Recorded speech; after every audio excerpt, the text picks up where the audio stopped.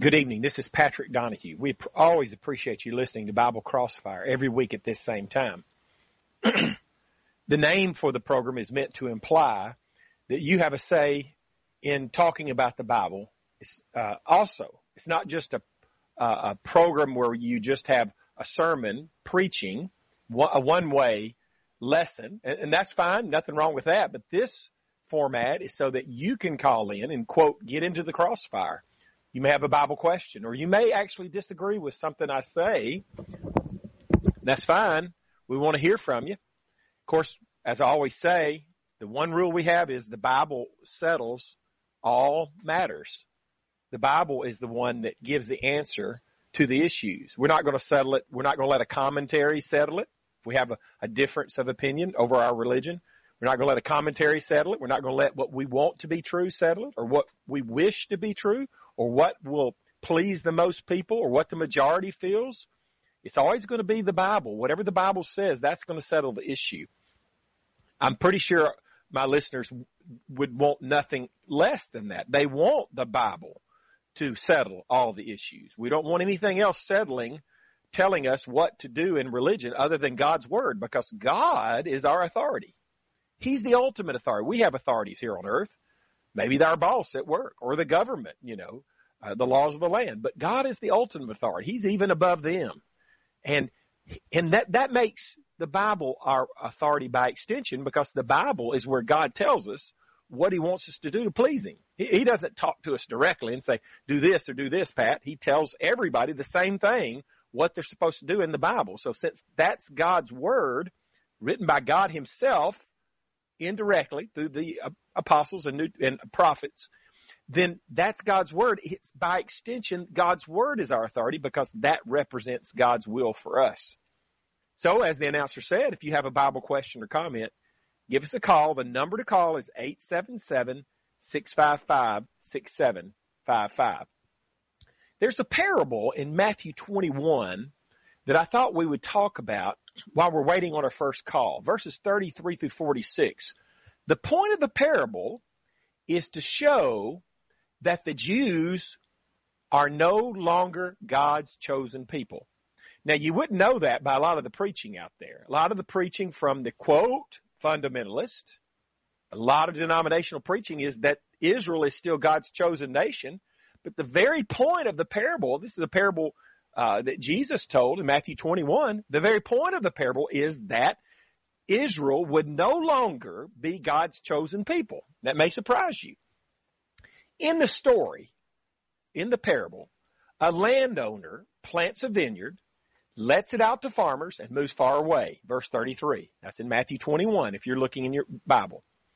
The householder, that's the landowner, represents God, and the farmers represent the Jews.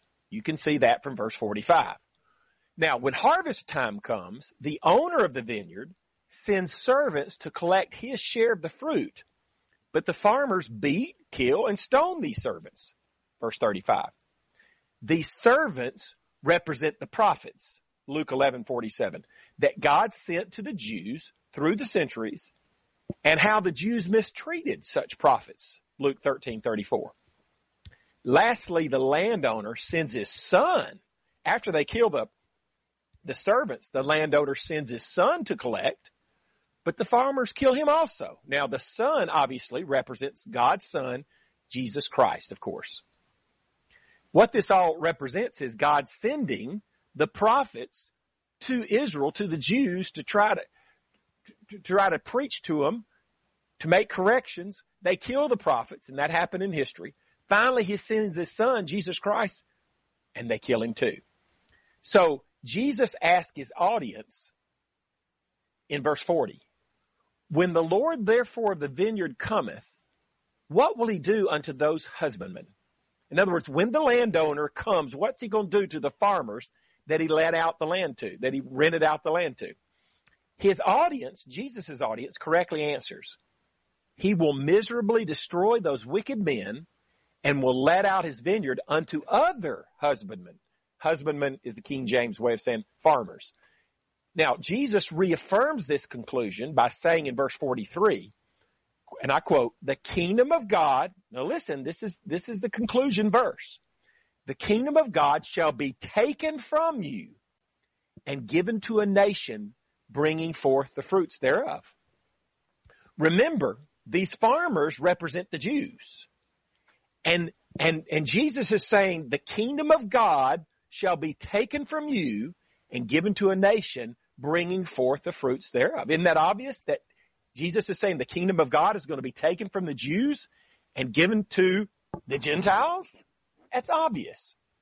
So, precipitated by their long-time disobedience, with the final straw being the killing of the Son of God, Matthew 23, 37, 38, the kingdom of God would be taken from the Jews and given to the Gentiles. Now, this doesn't mean Gentiles are children of God by physical birth like the Jews used to be. Instead, it means anybody can become a child of God and heirs of the promise to Abraham through faith by being baptized into Christ. That's exactly what Galatians 3, 26 through 29 teaches.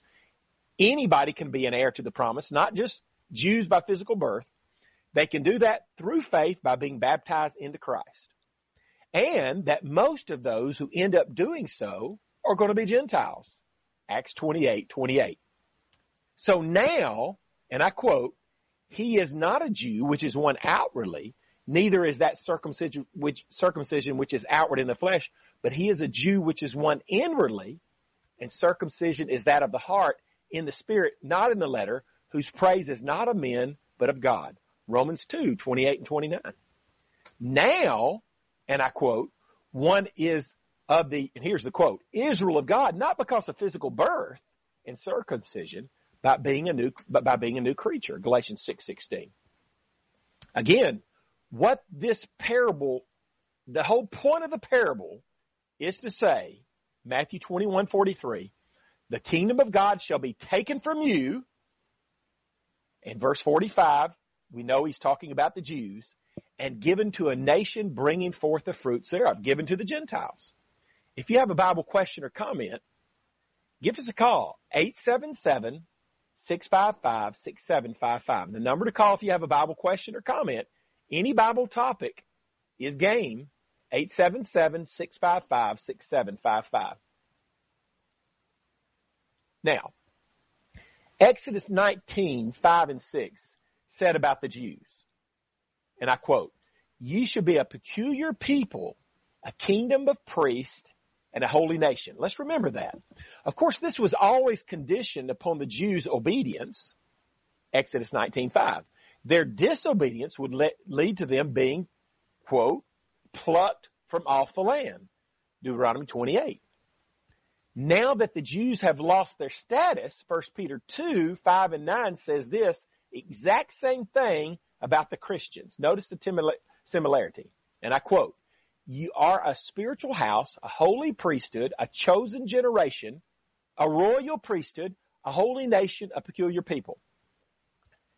Now let me repeat some of this. Here's what God said about the Jews in Exodus 19. When he was making them, when he was choosing them as his chosen people, he said, you shall be a peculiar people, a kingdom of priests, and holy nation. Now in 1 Peter 2, after the Jews lose their status, he says the exact same terminology, but this time not about the Jews, but about Christians. He says, you are a spiritual house, a holy priesthood, a chosen generation, a royal priesthood, a holy nation, a peculiar people. You see the similarity in wording? The Christians have taken the place of the Jews as being God's chosen people. Israel is not God's chosen nation anymore. Christians are. Christians are God's chosen people. And you can be a Christian no matter what nation you're from. Whether you're Jew, Gentile, from China, Native American Indian, black or white, male or female, none of that even matters. Rich or poor, you can be a Christian. And if you're a Christian, now you're part of the kingdom. God's chosen nation, as it were. God's chosen people. It's not the Jews anymore. They're not his chosen. He always made that conditional, Exodus 19:5. They would be his chosen nation if they obeyed his voice, his law.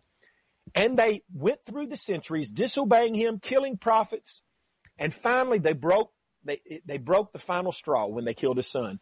God then, as verse Matthew 21, verse 43 says about the Jews, the kingdom, this is Jesus speaking. He's talking about the Jews. We know that from verse 45 of Matthew 21. He says, the kingdom of God shall be taken from you and given to a nation bringing forth the fruits thereof. That is talking about the Jews are not God's chosen people anymore. Instead, Christians are. Christians are God's chosen people now. It doesn't matter if one is Jew or Gentile, Acts 10, 34 and 35. Instead of physical birth being the entrance into the kingdom, you're part of the chosen nation just by being born a Jew. No, spiritual birth is now the entrance to the kingdom. John 3, 3 and 5. Won't make any difference what nation you're from, whether you're Jew or Gentile. Spiritual birth is how you enter this new kingdom. Wayne from South Dakota, go ahead with your Bible question or comment, please. Wayne, you there? Timing of when we go. Yeah, can you hear me? Yeah, I can hear you now. Okay, my question is on the timing of when we go to heaven. Jesus said to the criminal on the cross with him, today you will be with me in paradise. But my question is, how can we go straight to heaven before the final judgment? Okay. Actually, paradise there refers to Hades. Do you remember the story, Wayne, of the rich man and Lazarus in Luke 16, 19 through 31? It shows that people that die, they go to Hades. The ones who are faithful to God go to the comfort part of Hades, paradise there, okay? And the ones that are wicked go to the torment part of Hades. This is Luke 16, 19 through 31, okay? And then they await the judgment day. And you know where you're going. Your fate is already sealed, because if you go to the comfort part of Hades, Abraham's bosom, paradise, then you're going to end up going to heaven. And if you go to the torment part of Hades, then you're going to go to Hell, the bad place. Now we know that because Jesus said to the thief, today you'll be with me in paradise. In Acts chapter 2, it says, in verse 27, talking about Jesus, it says, because thou wilt not leave my soul in Hades, neither wilt thou suffer thine Holy One to see corruption. It's beginning to talk about his resurrection, and it says it's teaching that Jesus went to Hades after he died. So obviously if Jesus said, today you'll be with me in paradise, and Jesus went to Hades, according to Acts 2:27, then paradise in Luke 23 then is a reference to the comfort part of Hades, the place that we go while we await the judgment day. And you're right, it's different than heaven and the bad place. But your fate is sealed, and you're either going to be in paradise, comfort, or torment, just like later. Got any follow-up with that, Wayne? No, thank you. Thank you. Thank you. Did that answer make sense to you? Do you understand how I'm answering your question? Yeah. Yes, it does. I'll need to look at that for myself in the Bible to see that for myself too. Thanks for giving me those verses. Yeah, that's it. That's exactly what you should do. Never take anybody's word for it, and don't take my word for it. Look up those passages, and I'm pretty much agreeing with you and just trying to use the Bible to prove that your statement was correct. Thank you for your call, Wayne. Simon from New York, go ahead with your Bible question or comment, please. Hey, how you doing, boss? I never even listened to the station, to be honest with you. I put it on my little SiriusXM dashboard saying I'm going to listen to it to kind of, pass the time with something wholesome rather than listening to fucking, sorry for my language, rap music all the time and just listen to crazy stuff.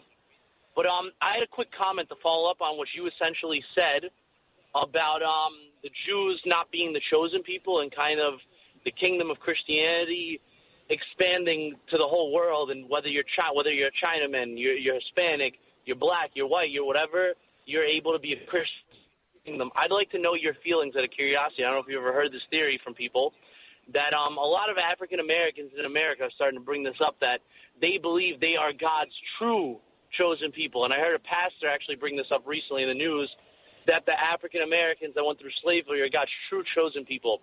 That in itself, to myself, the same way that a lot of Jews think they're the chosen ones, is kind of like a not inclusive comment, because it makes people think that only one sector of people could be God's true chosen people, when in reality the way people should think of this is more so like the way you're saying it, that Christianity and the kingdom of being Christian and the kingdom of Christ expands to whoever the hell you are and whatever creed you come from, so to speak. And I just kind of want the dialogue on that. I thought that was an interesting point you made.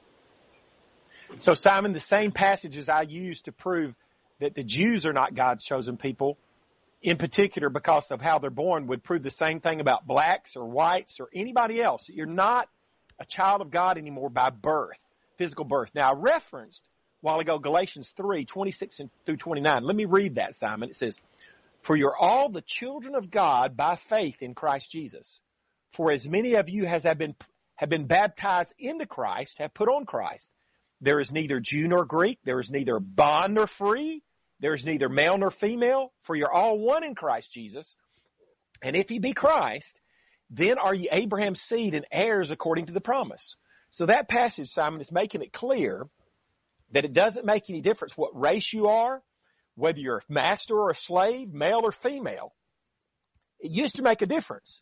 If you were born a Jew, you were a child of God. And if you were born a Gentile, you weren't. But now he's saying, no, now you're a child of God by faith, not by birth.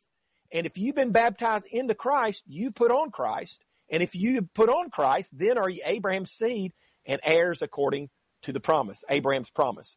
So now, some whites maybe that were very prejudiced, if you go back 200 years ago, might have taught Simon that blacks could not be Christians. And that was totally false too. It doesn't matter what race you are to God. It doesn't matter if you're Jew or Gentile. It doesn't matter if you're from China or Native American Indian. You're a child of God by faith if you've been baptized into Christ. And then, according to that, you're heirs according to the promises made to Abraham. You follow me, Simon?